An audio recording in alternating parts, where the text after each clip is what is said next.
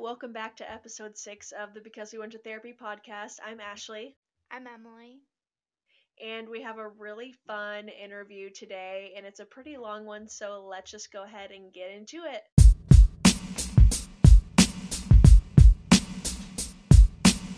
Alrighty, so now we're going to get into our interview with a registered dietitian today, and she is going to introduce herself, and we're going to be talking all about diet culture, wellness culture, different types of diets that I'm sure many of us have tried throughout our lifetime. But before we get into all of that, Brittany, do you want to go ahead and tell us a little bit about yourself and your areas of expertise? Yeah, absolutely. So my name is Brittany Wehrle. I am a registered dietitian. I'm based out of the Dallas, Texas area. And I have a specialty in sports. So that's kind of where I started my career. I went through collegiate athletics and some like private performance center type of places where athletes would come and train individually. And that setting is actually where I got really, really interested in what I'm in now, which is more of that disordered eating space, working with athletes and active women who, have eating disorders or a history of dieting. Like I started to just see those things showing up in like such young athletes and active females that I was working with that I really like went all the way down the rabbit hole of learning about, the risk factors and new ways to approach nutrition to help prevent those kinds of things from happening. And that's where I got like super passionate and ended up starting my own business because I just wanted to make sure that I could practice in a way that felt really good and beneficial for me and for my clients. So it's kind of how I landed here. Yeah, awesome. And you're also a cycle instructor, right? Yeah. So I taught 3 classes before COVID happened and everything shut down. So I had just passed, I taught a few classes, and then I had to teach from our 1-bedroom apartment for a little while. But yeah, I teach for Cycle Bar in this area. I'm also going to start teaching for a second studio. But I love that. And that really I had already gone pretty far on my own journey with like, what do I want exercise to look like now that dieting is way behind me? But when I found cycle, it it took me even further down that path, which I'm so grateful for. So I love getting to share that with people too. And I know we talked about I'm a cycle instructor too, so I'm sure I could definitely get some tips from you as well I've only been doing it for like 4 or 5 months Back at now, I think. Yeah, so we can learn from each other. Yeah, and that's something I really love. When I went all in on my business, I had thought about like, do I need to take a break from cycling just because you probably know, Ashley, and you know too, like both of those jobs, right? More of the counseling and the client stuff, and then showing up for people energetically in a fitness class. They both require so much emotional energy. And I almost thought about tabling cycling, and I was like, I cannot. It is too much fun. It complements my other work too well. So yeah, we'll have to talk more offline about it too, because I love it. Yeah, it really is. Like, it's almost like you're putting on a different hat when you go in to start instructing, because you have to be peppy, you have to be on totally energetic. Like, even if I don't want to work out and I have to go teach people cycle is not one of those things that you can, if you're instructing it, you can pretend to half-ass it or anything. Like, people can tell if you're not going as hard as they are. So truly every workout is so tough, and it's underestimatedly hard to talk while you're teaching too. I burn 200 extra calories just from talking while I'm teaching. Oh, I believe it. Yeah, I remember when I was a baby instructor, my feedback was always like, hey, you got to make sure you can still speak. Yeah. I would get so into it, and I was like, I'm having so much fun. And like you said, you want to be in it with them, and you want them to see you're working just as hard. So yeah, right. It's so fun, but it does require a lot of you. So yeah, I'm like, let me just turn this dial, the gear down. Maybe no one else will notice, but just so I can work with a little bit less resistance. Oh yeah, I've been there for sure. Wanted to pivot into our first topic. We really want to talk about just what diet culture is, how it shows up in active women in sports, and even just on things like social media, TikTok, Instagram, all that good stuff. Yeah, absolutely. So I think that's a great place to start. Diet culture, I mean, you can find, a million and one definitions for it, but at the core, really, it's a rigid set, right, of expectations that values thinness or conventional markers of what's considered attractive over health, whether that be physical or mental, emotional health, whatever. We're not concerned with that with diet culture. We're really just looking at that exterior piece. And unfortunately, like the diet industry has gotten smart over the years, right? They pay attention to the market and what people are wanting and doing. And so diet culture has like really started to shift. I would say even since I've been in the field, which is like a little over 5 years, but I'm sure it started prior as well, where it's starting to merge more with wellness culture, right? So a lot of times now the message we're hearing is, well, it isn't just about what you look like, but we're still being sold that message by people who fit that conventional look, right? So it's really hard to separate wellness culture and diet culture now. So I've kind of like started to lump them together when I speak about them. And the reason it's so tricky, right, is there are so many different ways to define health that don't have a look, but we're so used to that being in the water that we're in and hearing those messages, either direct ones or indirect ones, that we start to judge ourselves against this like impossible standard. I have so many clients that come to me and they're like, oh, I just want to be healthy. And I'm like, well, how's your sleep and how's your digestion? And are you moving regularly? And like all their answers are great. And I'm like, what makes you think you're not healthy? And it's Yeah. literally just, oh, I don't start my day with athletic greens or a green juice. I Yeah. don't look like XYZ. Like, I'm like, it's become such an aesthetic thing now, So it's tricky. And I know that's just that's just the tip of the iceberg, right? But that's really what we're kind of thinking about when we, as clinicians or as people in the space, refer to diet and wellness culture. So yeah, that's kind of step Yeah. one is understanding it. Yeah, and I think that's so big on social media now is there is Hmm. such a blur between the two. And Yeah. with so many fad diets, especially for women, I think like we started seeing wellness culture and diet culture back in, I mean, I can only speak for myself, but like the 90s, seeing our moms do like Slim Fast or Weight Hmm. the Watchers. Atkins diet or whatever the Hmm. popular ones were at the time. And now we have Hmm. paleo, whole 30, like 75 hard, all these different challenges that Yeah. get circulated around social media. And sometimes I see this stuff online and being a little bit more educated now, I'm like, I know that's not healthy. I know that that's not well rounded and we're not getting all the Right. energy that we need. But I think that especially as women, we're so susceptible to that type of marketing. And then seeing that, the standard type body, like the Kardashian body or Hadid body that we see on social media, is like the ideal, which is so unattainable for like 99% of people. Yeah, well, and if you think about it, it's unattainable for the people who are the standard setters too, right? Like we've Yeah. all seen someone post some sort of level of exposure around photoshopping and face tuning and all that. So like one, the people we look at aren't even truly looking like that in real life. And then two, I love to think like even when you just said like Slim Fast and Weight Watchers, like think about the things that are maybe moms were on, like the generation previous to us, they were following all these things that even the name of the program was about like the smallest body possible. And we saw that Mhm. in society, like Kate Moss's and all that was like the look. And then as we've shifted into like the 2010s and the 2020s, none of those popular diets have like slim or small or whatever in the word anymore. They're shifting more towards, well, we care about your health, but we also want you to think that maybe you'll look like Kim if you do this, Right. right? So it's just Yeah. weird how it's become,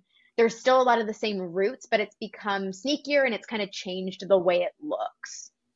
Yeah. Absolutely. So, Yeah, yeah. and it's crazy because I can't remember the exact number. I think it's like 72 billion. I think it's maybe even gone up in the last couple of years, but it's a 72 billion-dollar industry, diet culture. So of course Yep. we're going to be exposed to it all the time. And in my work as an eating disorder therapist, I always tell my clients, and Brittany, I don't know if you also tell your clients this, but it is so hard to fight diet culture because you're exposed to it all the time. Like Yep.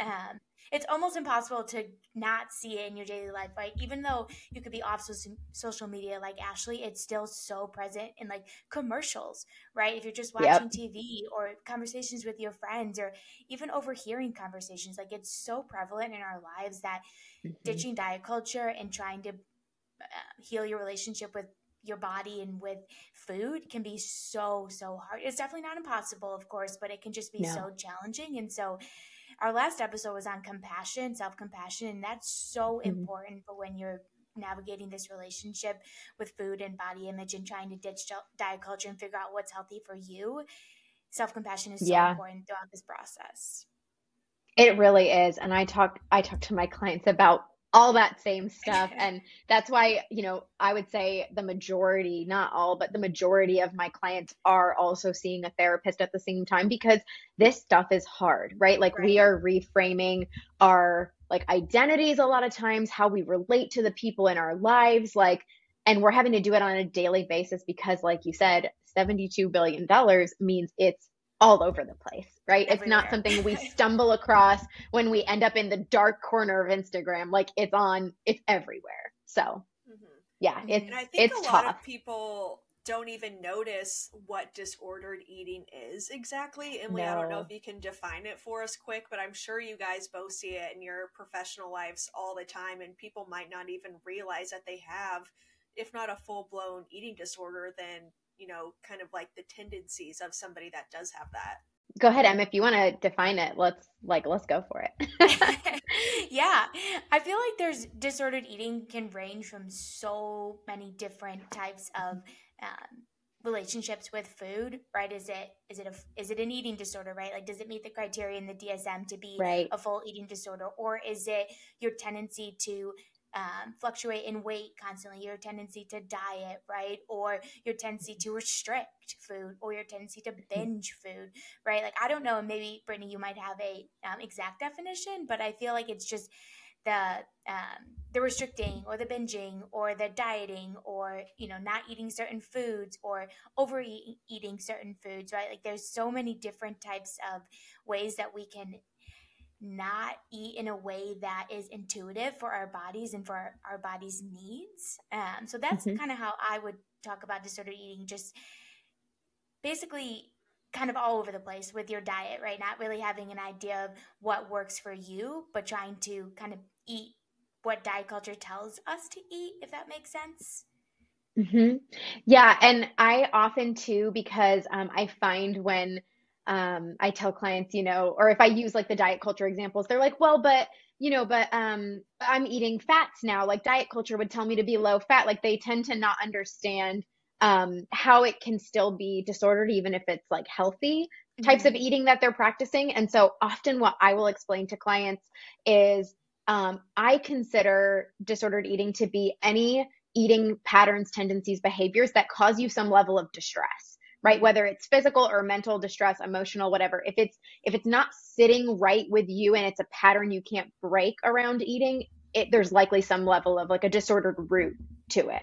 Mm-hmm. And I feel like that tends to capture for my clients like, oh, so binging on things can also be disordered eating, even though I thought disordered eating was just like restricting or eating like the what I eat in a day videos. Like, no, it Yeah. can be in all different areas of the spectrum if it causes you Hmm. distress. Yeah. And that's a really So, good point too that you brought up, because like I think so many people, myself included, don't even know what the your standard diet is supposed to be composed of, because in the 90s and early 2000s everything was like you're not supposed to have fat, super low fat everything, and now with right. keto it's kind of no carbs, and it's like I don't know what I'm supposed to be eating at this point. Like I Yeah, can't have exactly, carbs, I Ashley. can't have fat. Oh, am I just supposed to eat chicken and eggs? I don't know. Yeah, Ashley, it's hard. It's always a moving target, right? Because we've just like the body standards have changed over the years, so has the quote unquote healthy eating standard and the trends, and like it feels like you can always be chasing sort of like an unknown level of the perfect way to eat. And if you're always feeling like that, that likely means your relationship with food is off, right? If you're feeling like you're never good enough, you're always looking for the next best thing. That's a sign too that things aren't great with how you relate to food. And how do you see that in Absolutely. your clients with trying to break down like the diet culture? And I know you brought up athletic greens earlier, which is funny because I literally see that in like all the YouTubers that I watch are like, I had my athletic greens this morning. I'm like, am I supposed to order those? Like, am I supposed to have those in the morning? Am I missing something? So, Yeah. do you see that kind of theme come up a lot with your clients? Yeah, I do see themes of like, I know I could be doing food better even when they're already hitting all their nutrient needs and all that. I think it's that sort of, particularly like the social media presence, that makes us think in other aspects of life too, that we can always be doing better and we should always be pursuing better versus like, this is how I'm eating. This feels good to me. I don't have any health problems. I'm enjoying this. I think I'm good here, right? Like we really don't allow ourselves or have the breathing room anymore to say, I think I've found my sweet spot and I'm happy here. Right? We're Mhm. always trying to do more and level up. And I shouldn't have directly called out poor Athletic Greens. They just pumped, I think, a lot of marketing dollars in January, because I've been seeing them, like they're on my brain. Like you said, Ashley, I've been seeing them everywhere. So it was the first example that popped up. But any of that stuff, really, like you need a specific product or to follow a specific plan to achieve optimal wellness. Unfortunately, y'all, like that's always going to be a moving target, right? Like Yeah, what the right. optimal Right. wellness is as we're sold it. So yeah, it's just, it's definitely a theme. It's something we really have to oftentimes figure out why they're feeling like it's never good enough. And then my favorite line is, okay, I think we just found some sort of root cause. Go tell your therapist about that when you see them next week, right? Like that's when I'm like, Right. Yeah. take it and run with it, because it is about food to an extent, but it's also about a lot of stuff beneath that usually if we're always searching. Absolutely. And that's so accurate because and when you said that I was like, yep, right? Identifying what's going on behind the relationship with food. And a lot of times I'll Yeah. tell my eating disorder clients or disordered eating clients like, we're going to talk about food of course, but we're also going to talk about when did you learn these things, right? Like what was happening in Yeah. your life or what have you been through? Unfortunately, a lot of times trauma and eating disorders or disordered eating go hand in hand. So like what happened throughout your life? Like what were the kind of things you were exposed to that led you to have this relationship with food, and how can we work on healing that portion and of course healing the relationship with food? But again, I think that's why Brittany, like therapists and dietitians work so close together, because you understand the science behind food, like what works for their body, right? And like I'm trying to help them understand why do you have this relationship with food. And so yeah, it's really cool to see how our two fields work so closely together when it comes to our relationship with food and body image as well. 100%. I know they complement each other so well, which is why often my clients will be like, "Well, I don't need a therapist. I have you." And I'm like, "No, no, we got to do both, right? We have to attack it Yeah. from both angles because Hmm.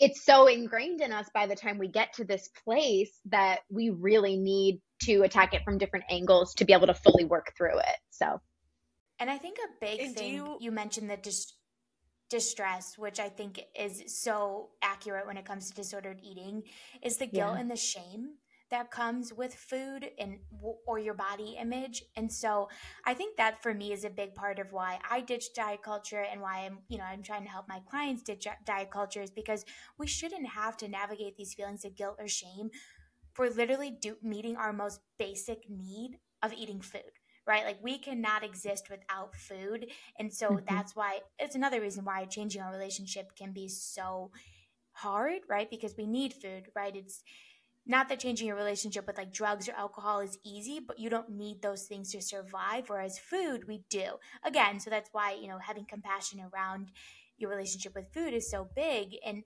especially with navigating that guilt and shame. And I'm sure I can imagine, at least I should say, that you in your work see that guilt and shame come up a lot around, oh, I shouldn't be eating this, or oh gosh, I hate myself for eating that, or just again, what diet culture has taught us to believe about the things that we're eating or not eating, we should feel guilty or we should feel shameful for those things.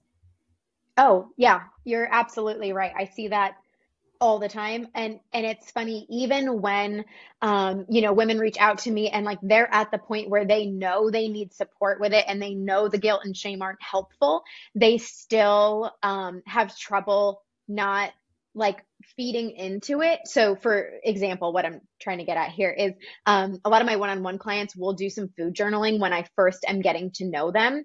Not in the traditional sense of like, measure everything. It's Yeah. all like picture based food journaling. And it also asks them questions about their mood and their hunger and fullness and like, kind of their subjective experience. And I have seen so many women omit specific things out of their food journals, even after they've come to me and said, like, I need help working through this guilt I have, but I'm so guilty that I'm not even going to log this, right? I'm not even going to show it to you, the person I'm paying to help me through this. So it's such a big undertaking to work through those feelings. But like you said, we need food to exist. And so we at some point have to confront how we're relating to it. Absolutely. Absolutely. Yeah. And so maybe we could get in talking a little bit about how do we start to ditch diet culture and wellness culture, just because it's such a, as we've been saying, such a big part of our lives. And so, yeah, maybe we start talking a little bit about just, I know you just said food journaling, which I think is awesome in that sense, right? And some other ways that we can start to adjust our relationship with food, or obviously, right, we obviously are promoting reaching out to a dietitian and or therapist in healing your relationship, but we wanted to talk a little bit about just some tips and how to start navigating that relationship shift. Yeah, absolutely. So I think, depending on what has landed you in the current position of disordered eating or an eating disorder, or, kind of what your journey's been like, the steps may look a little bit different for everyone, or the things that resonate might, vary from person to person. But what I tend to tell my clients is, one, we have to be able to define it. We did that at the top of the episode, right? Like we know what it looks like now.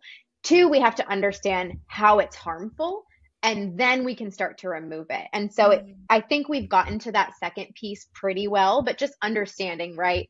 Those standards change. They aren't representative of people with different cultural backgrounds, socioeconomic status, genetics are different. Like there's so many reasons that the diet culture paradigm isn't presenting to you something that's reasonable. So understanding that that can be really harmful. And then to start removing it, I always tell my clients, you have to audit your environment. You have to start working on your own mindset. And then you start to figure out, how do I embody all of these things that I have started to learn and implement? And so auditing your environment might look like changing up your social media, right? If you feel uncomfortable unfollowing that friend that does the what I eat in a day videos, maybe you just mute their posts, right?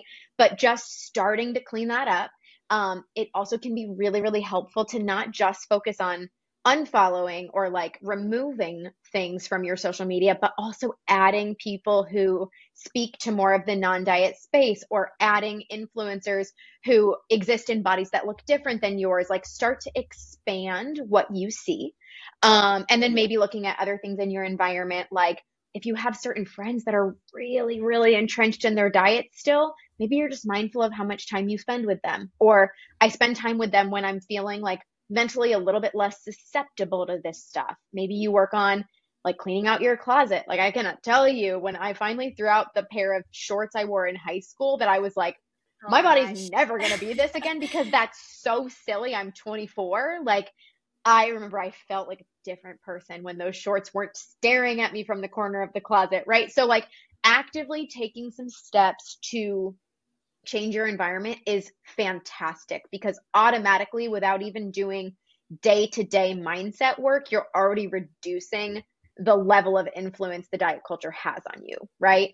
Then once you've done some of that, working on the mindset, which is where, working with somebody, whether it's a therapist, a dietitian, an intuitive eating coach, whoever it is, like that's where that really comes in. But you want to be able to like name the thoughts you're having, identify where they've come from, and start to just assess, is that a true piece of information, or is that a constructed piece of information from the diet culture stuff? Like, where is it even coming from, and how do I start to reframe it?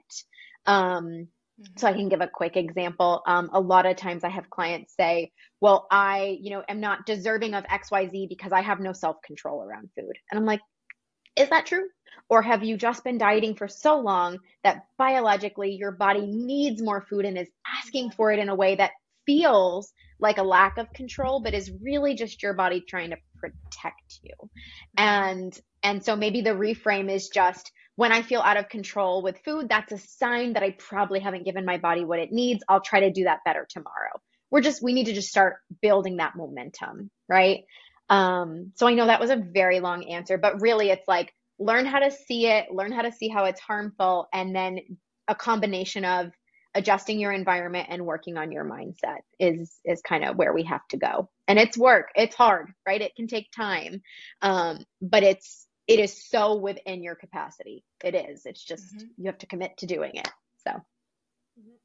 And are there any specific themes that you found with athletic women or women in sports in particular? Because I can say for myself, like, I'm sure as a cycle instructor and somebody that works out a good amount, like, I need to eat more calories than probably like the normal person, or how I did when I was more having a sedentary lifestyle.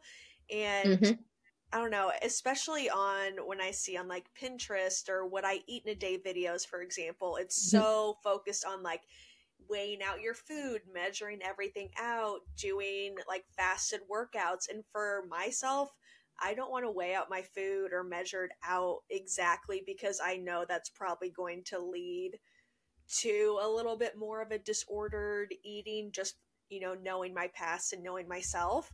So Yeah. what kind of specific themes do you see with really active women? Yeah, that's a great question. So with active women or female athletes, a lot of times you're right, they do need just more nutritionally. A lot of times people will think, oh, I'm an athlete, so I might need some more calories than, my friend who's sedentary, maybe some more protein. Like it tends to be a pretty narrow view, when in reality, like, athletes and active people need quite a lot more of everything, like even the micronutrients, like all across the board. Your body just is demanding more fuel in all aspects.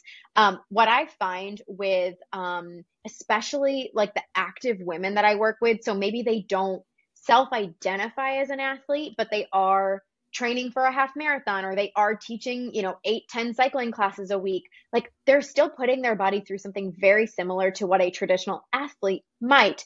And yet they feel a lot of guilt and shame around, well, I'm eating more than my partner or than my sibling who's a similar, age to me, or my friends. When I go out to eat, I'm always the one that eats the most. And I feel like a lot of times those women who are like not sedentary, but not identifying as an athlete, and kind of get caught in the middle, feel like the athlete nutrition rules don't apply to them, right? And that's where a lot of their guilt and shame will come from. The other thing that I see a lot is, obviously there's a lot of pressure on women in general, or even just anybody, any gender. There's a lot of pressure to look a certain way from a societal standpoint, but there's an extra layer when your job relies on your body being able to do a certain thing, right? Perform a certain way. So a lot of athletes or fitness professionals, people who are making money off of how their body performs, tend to have this extra layer of expectation around, I need to look the part, right? Or people won't come to my cycling class, or the coach won't put me on the starting lineup. Like, I have to look that way to prove before people even see me do my job that I can do my job. And that is so harmful to like our sense of identity and our relationship to the scale and all of that. I would say it's those two things: comparing your food to the non-athletes in your life, and then assuming you have to look a certain way, or you're not deserving, or, high level enough, or whatever it may be. I definitely see that. Like, for example, the other day in one of my cycling classes, this woman who comes to a lot of my classes throughout the week was like, oh man, if I'm cycling just as much as you, like, how come I don't weigh 120 pounds? And I was like, girl, I don't weigh 120 pounds either. Like, take that and add like 40. And I work out Right. all the time. And that's just how my body is. You know, I actually haven't been losing weight at all. If anything, I've been gaining, probably because muscle. And that's Mhm. like, I just totally stopped stepping on the scale because it was like freaking me out. Because I'm like, thinking, oh, I'm not losing weight or I'm gaining or I'm getting up higher to where like my starting point was. But in reality, my body composition is so different from when I started. So who's to say I'm not healthy because I'm a size 12 or something? Like, yeah, I have bigger hips. That's just my body's just like that. And that's fine. And I'm healthy. Yeah, and that's the hard part, right? With tying your either like the physical outcomes, like the fitness outcomes, or the nutrition and health-based outcomes to a look is like you might like be able to get yourself to a body that is smaller and then have worse health outcomes because you're under eating, your hormones have been negatively affected. I mean, I could go on for a whole podcast about how that might negatively affect your health, right?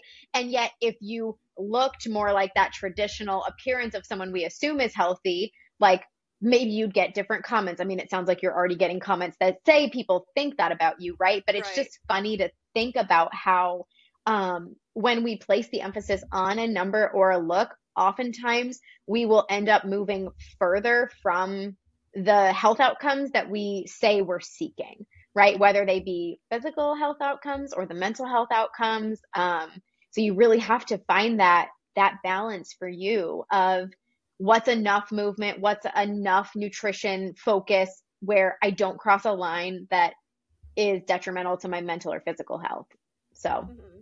And I think that Yeah. was yeah. a really good point you brought up as well about comparing yourself to, you know, seeing what your friends eat, for example, or people on the internet. And I think that's a big thing now is we're just exposed to everything everybody's doing. For example, like I have an Apple Watch and I share my activity with like 15 people or something, and I'll see like, oh, this friend burned 1,000 calories today, and I only Hmm. burned 600. Like, I thought I went really hard, but apparently not. And it's like, does that really matter in the grand scheme of things? Maybe they did a ton of walking, or it doesn't mean that they're necessarily any healthier than me. So I think it's also just like an over capacity and exposure of seeing all this information all the time. Yep. Absolutely. And I think that was to Brittany's point earlier about needing to audit your environment and what you're exposed to. Like, nobody says we have to share our fitness, exercise, whatever on our Apple Watches. I know it can be fun, but like if that's not serving you, you don't have to do that anymore. And so I really appreciated, kind of going back to what you were saying about auditing your environment as being so important in healing your relationship with food and your body, and especially on social media, but even the people in your daily life. Like, I think that's so important because kind of tying in everything that we were just talking about, everyone's body has a different need when it comes to food, or when it comes to what is quote unquote healthy for them. And so I think that's what you were saying, both of you were alluding to this point, is that that's why dieting can be so harmful. And I know, Brittany, you said that's another thing you help your clients identify, is like how it's harmful, because yeah, it can be Mhm. so harmful if you're comparing yourself to somebody else when your body has a completely different need based on a million factors, right? Like genetics, how much you're moving, your age, Yeah. all these things that affect what your body needs. And so I think it'd be great if we could, I know you said you could go on for a whole podcast, but I think it'd be great if we just talk a little bit about how harmful diets can be, and how, like you were saying, how they can actually lead us further away from that actually what health is and what we think we're striving for. It can lead us further away. And I definitely see that in my work, like especially in my clients who struggle with anorexia, and just how malnourished and how many nutrients they're Oh, missing. Like, sometimes I just start with like, can we just start taking a multivitamin? Because if you're not going to be eating, we need something. We need more vitamins. We need more nutrients. And so, yeah, it can definitely take us further away. And I'm sure you see this all the time in your work, Brittany. oh yeah. Yeah, so we can absolutely talk about that.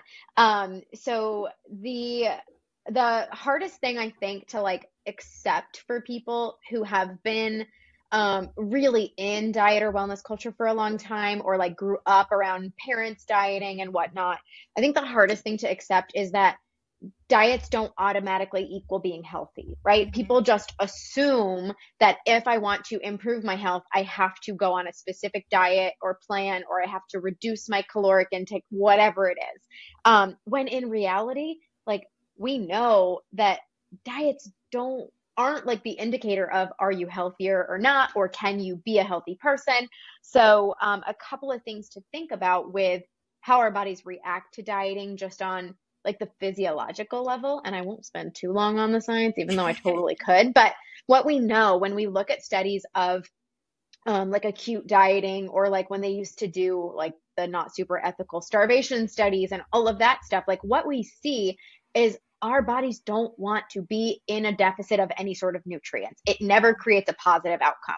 And so if we're looking at a deficit in just like total energy or calorie density, right, we're going to see a lot of signs of physiological stress in the body, whether that's stress hormones, changes in thyroid activity, changes in your metabolism, like your metabolic rate.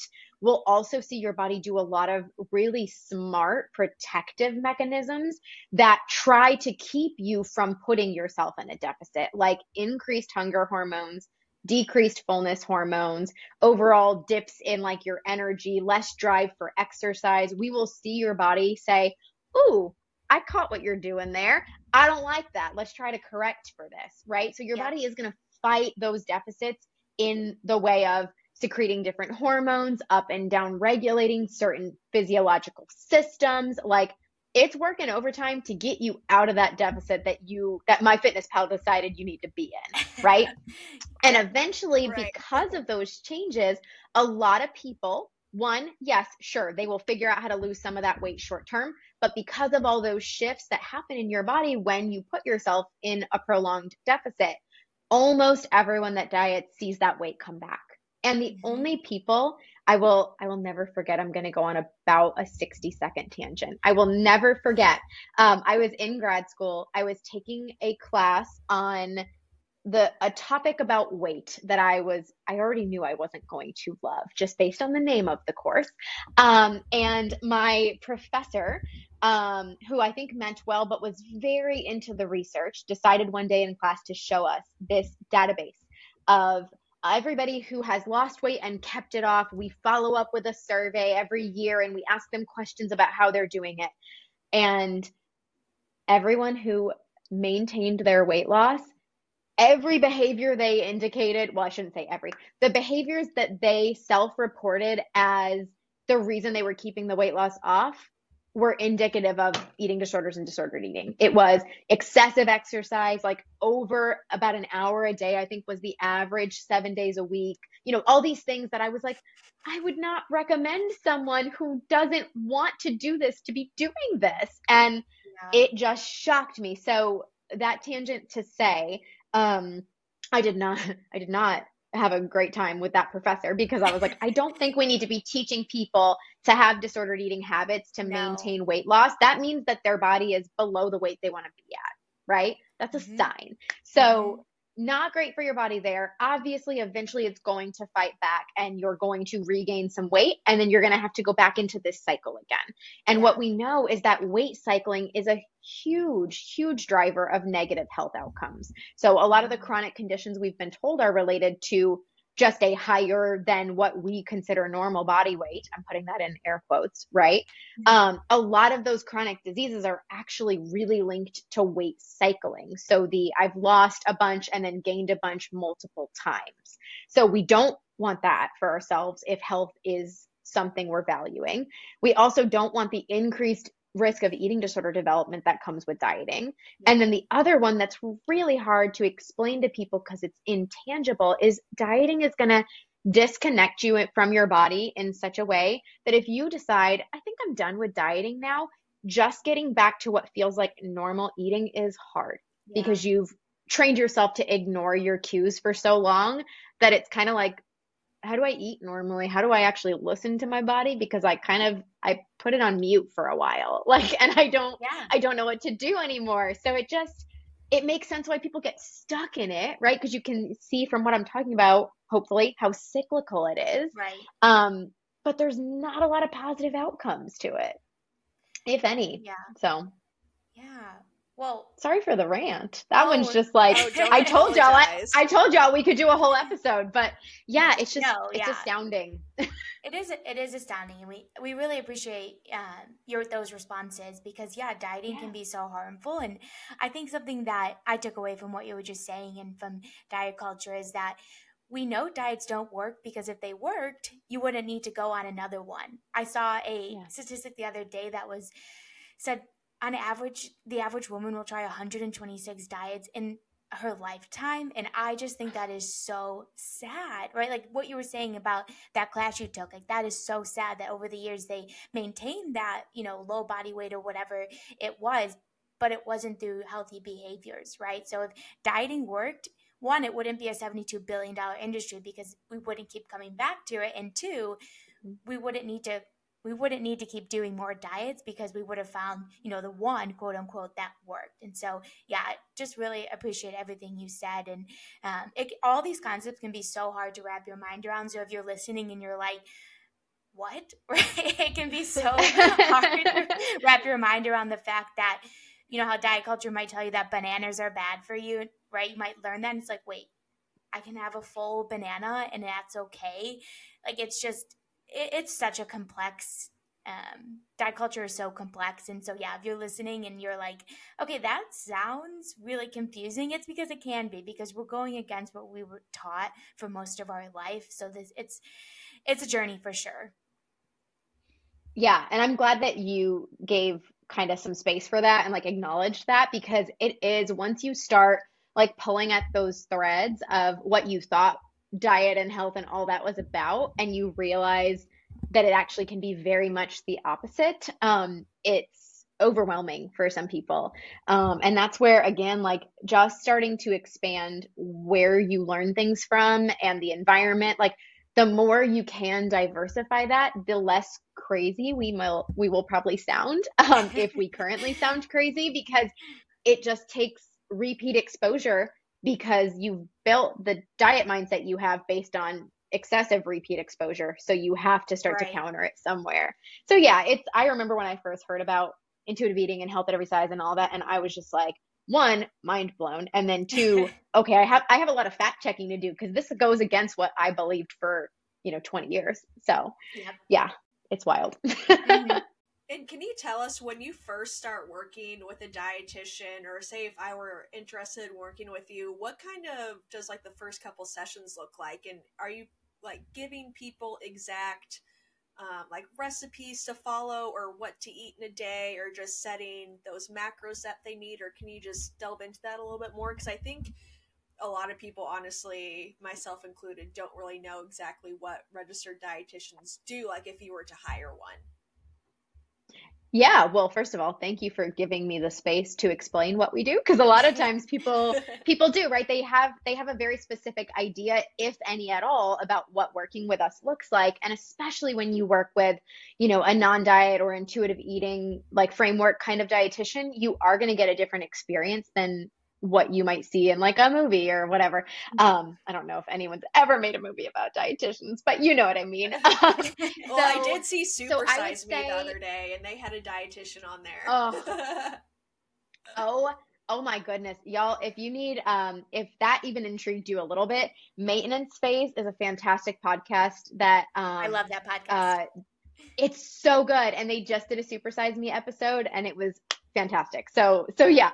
But so the way that working with me looks like for most of my clients is, obviously it's going to be different if we are working with someone who has a diagnosed eating disorder and like some more severe malnutrition related like health things that we have to work through. In that case, there absolutely might be a meal plan involved, right? If we have weight restoration, if we have like they have altered, heart or other like organ functions, then yeah, we're going to need some things on paper that guarantee that their eating disorder is not making the food decisions anymore, and that somebody with the right background is. But with somebody who isn't facing malnutrition or any extreme like health conditions that are related to their food, a lot of the times the way that working with me starts off is I ask you questions that you're surprised by, like, what do you like to eat? Mm-hmm. What's your eating environment like? What types of emotions do you have around certain foods, if any? Like, I'm really trying to understand your like lived experience with food more than I am how much vitamin D are you getting, right? We'll get to that. But I really want to be able to help my clients from more of a like a lifelong, very like holistic, subjective place instead of I'm the dietitian and I went to school for this and I can calculate your calories and here you go. Like that doesn't feel good to me. And it also doesn't, it might satisfy a client in the immediate, like in the acute, right? But it's not actually what you need long term if you're coming to me for stress around food, like embarrassment with food, shame-based eating. Like that's not what you need long term. It might feel really comforting for a minute to know what your estimated calories are or to be given a plan, but it's not going to fix anything other than I don't know what to eat today, right?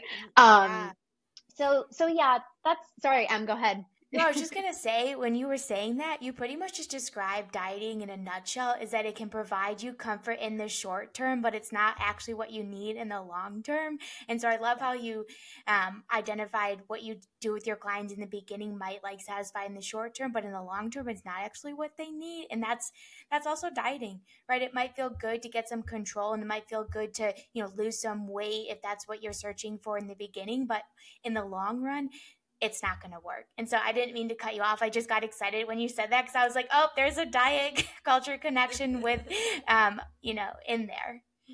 Yeah, no, you're exactly right. It makes sense that people message me or reach out to me and say, do you write meal plans or do you can I buy one session with you or all things that are very much that quick fix mindset. Mm-hmm. It totally makes sense that that is what they're picturing they're going to get or what they're wanting initially because I don't know anything else, right? Like that's what we think taking care of our nutrition is. We think it's a diet. And Yeah. if if I want their experience to be any different with me, like then we have to operate differently. And so, yeah, there's definitely times where very specific guidelines are needed. Mm-hmm. But even with my like more high level athletes who have like pretty like intense nutrition needs, it's rare that I'll actually write them something. I may say, I'm going to look at your food journals and then I'm going to suggest these kind of specific additions, but it's very rare that I give anyone a full day or week of eating unless it's really like severe eating disorder cases. So would you say the point that you guys brought up was really interesting with diet culture? It kind of sounds like dieting could be a little bit of a coping mechanism. Does that sound right? Brittany's clapping her hands like right now.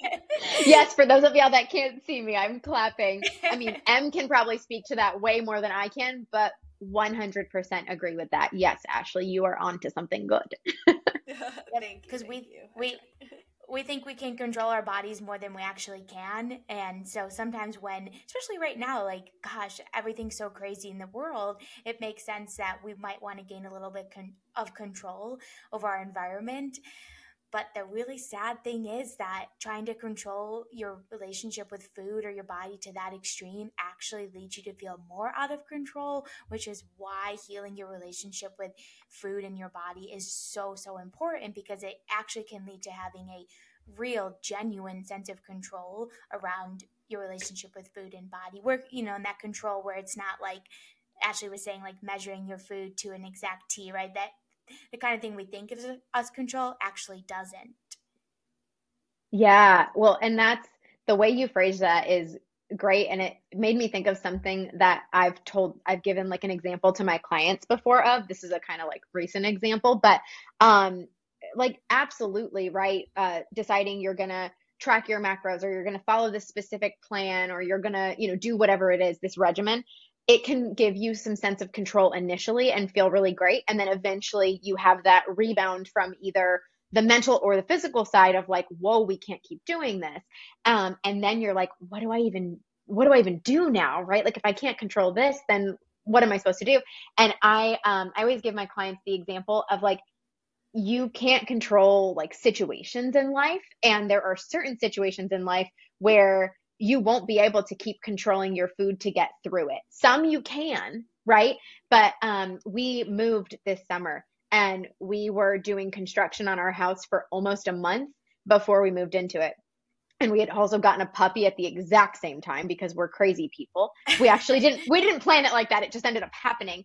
And I will tell a lot of my clients, like, there was about a month there where I had zero control over food other than which restaurant would I like to go to today. Like there was no like semblance of routine. And if that had happened to me 5 or 6 or 7 years ago, I would have spiraled, right? And you can't control that a time in your life like that is going to come up. So if you're using food as your coping mechanism, it's only a matter of time before it's going to kind of fall apart on you, right? You won't be able to control it forever. So I just remember thinking during that month, like, wow, if 22-year-old me was in this situation with food, it would be making everything worse, not better. Like, I'm so glad I was past that by the time we went through that month with like no kitchen. So, yeah, and I feel like that's really important too, especially, I mean, obviously the world has been crazy the last couple years, and a lot of our audience is kind of like that mid-20s, so people are constantly moving. Don't, like you said, if you don't have a kitchen, what are you supposed to do? Like, you have to eat. And that's kind of my thing is, especially since I travel a good bit, I'm like, okay, I could either get fast food or I could not eat. I'm not going to shame myself. I'm going to get McDonald's because I have to have food in my body. I'm not going to starve myself. And there was a point where if I was hungry and there was nowhere healthy, quote, healthy to stop or a grocery store to stop at, I just want to eat, which is so dangerous and so bad for your body. Yeah. And so again, that just goes back to like, it felt like you had food under control, but really it was only controlled in very specific settings and it was hindering you in a lot of other areas or situations. Like, it's tricky to see it when you're in it, but that's really what it turns into for people. Right. It's so tricky. And I want to make space for if you're, if any of the behaviors that we mentioned or any of the mindsets that we talked about, if you're in that right now, like, do not feel bad because it is such a tricky relationship. And like we said, diet culture is $72 billion. So we're constantly exposed to it. So there is, no shame if any of those behaviors or mindsets that we talked about that you're in right now, I think each of us have our own journeys with food and body. So we have so much compassion if you're in that phase, and we want, to be able to make space for any and all talk around bodies and diets and wellness and food. And so, like I said, if anything, you're like, oh shoot, I do that, or oh no, maybe my relationship with food or my body isn't great. It is okay to be in that space, and that's why we're pro reaching out to therapists and dietitians, right, to help heal or start to heal that relationship with yourself, because that's essentially what it is, right? The relationship we have with ourselves, because it's our food and it's our body.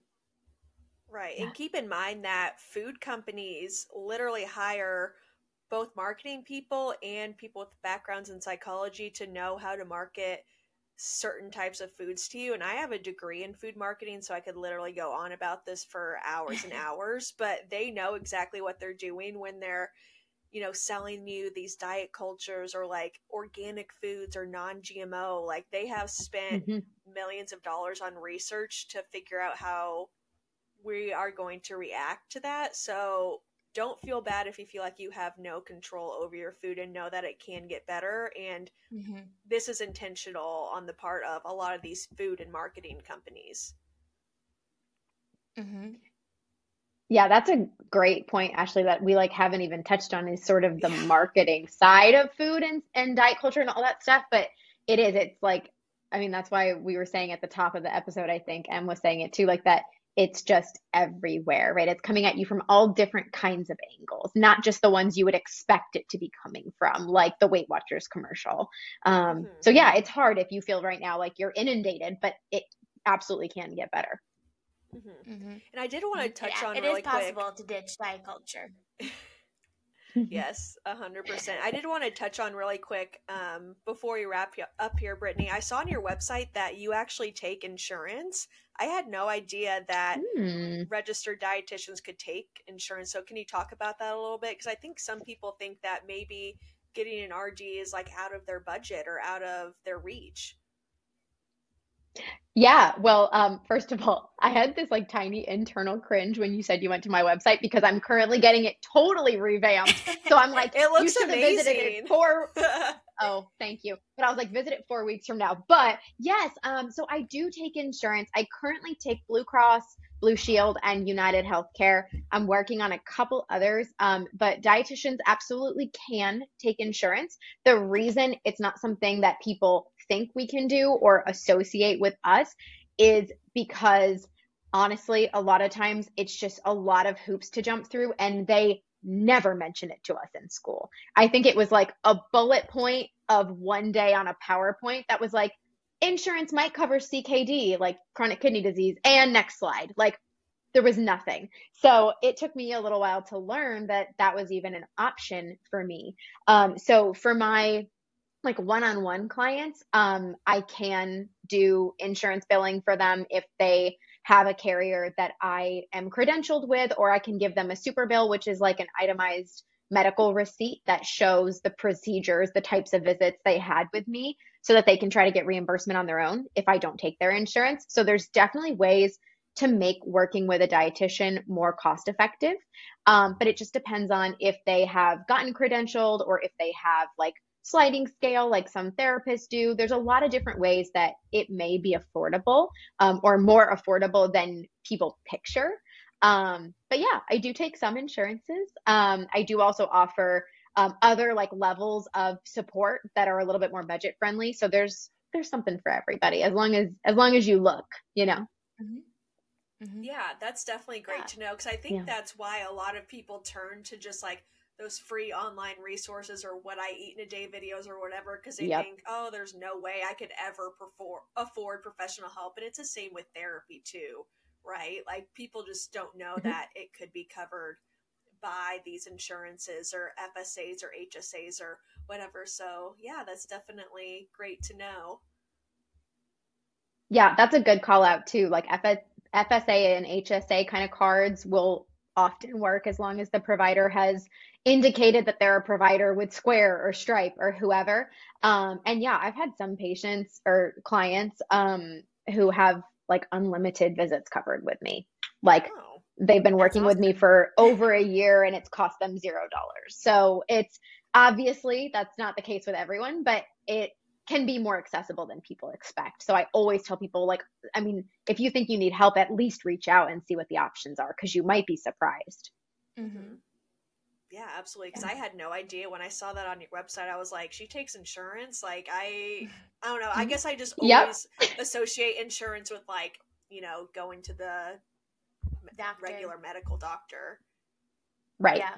Yeah. Yeah. Well, thank you so much for telling us a little bit about the insurance side of dietitians, and also just thank you so much for coming on the podcast and sharing all about diet culture and wellness, and how to start to heal your relationship with food and your body. And we just so appreciate it. Um, for you for offering this perspective, and we will definitely be having you back if you will come Yeah. back on the podcast Yeah. sometime, because I feel like we've scratched the surface on so many different things, and we could probably spend another 6 hours talking about this just because it's so complex, as we were saying. But thank you so much, Brittany. Yes. Thanks, Brittany. Absolutely. Thank you both so much for having me. I feel like the more people we can expose these ideas to, even if, like we had mentioned, they don't feel fully comfortable yet or they're not fully sinking in, the better. Because like I wish I had learned about this stuff way sooner. I would have sat in my own mess with food and body for way less time if I Yeah. just knew that this approach was an option and something that would actually help me. So yeah, I just appreciate getting to chat with y'all and tell people what I do. And Hmm. yeah, it's been fun. Yes. Absolutely. Do you want to tell people where they can find you, like your website and handles and all that good stuff? For sure. So my handle on Instagram is fueled and well. So it's like FUELED and well. My website is the same, fueledandwell.com. If you visit it like early April, it'll look real fancy compared to now. But we are always all a work in progress, right? Mm-hmm. And then in terms of, if people are interested in working with me or just getting more access beyond what I do on social media, I do have, a free community that they can join where I do some live trainings. I do have a one-on-one and group program hybrid that's really cool. It's like helps walk you through all of the intuitive eating and diet culture and what is health at every size and body image work. Like it walks you through all of that and you get one-on-one access to me. So that's fun. And that's Awesome. open to people regardless of location. And then I do take one-on-one clients in select states. It just depends on licensure, but that's something you can always reach out and ask me about too. Cool. Yeah. Awesome. Well, I will be reaching out to So you yeah, for sure because I could use an RD 100%. absolutely, Ashley. Yeah, let me know. We can get you in the community. You can watch the trainings I do. Like we can always be learning. So yeah, I'll share all that info Yeah. with y'all in case you want to put it, in the show notes somewhere or something. So it's easy for people to find me. But yeah, everything is just fueled and well, nice and simple. Perfect. Well, thank Great. you again so much, Brittany. And we will link all of her stuff down below. We'll put it on our Instagram, tag her, all that good stuff. And like we said, hopefully she will be back if she'll have us.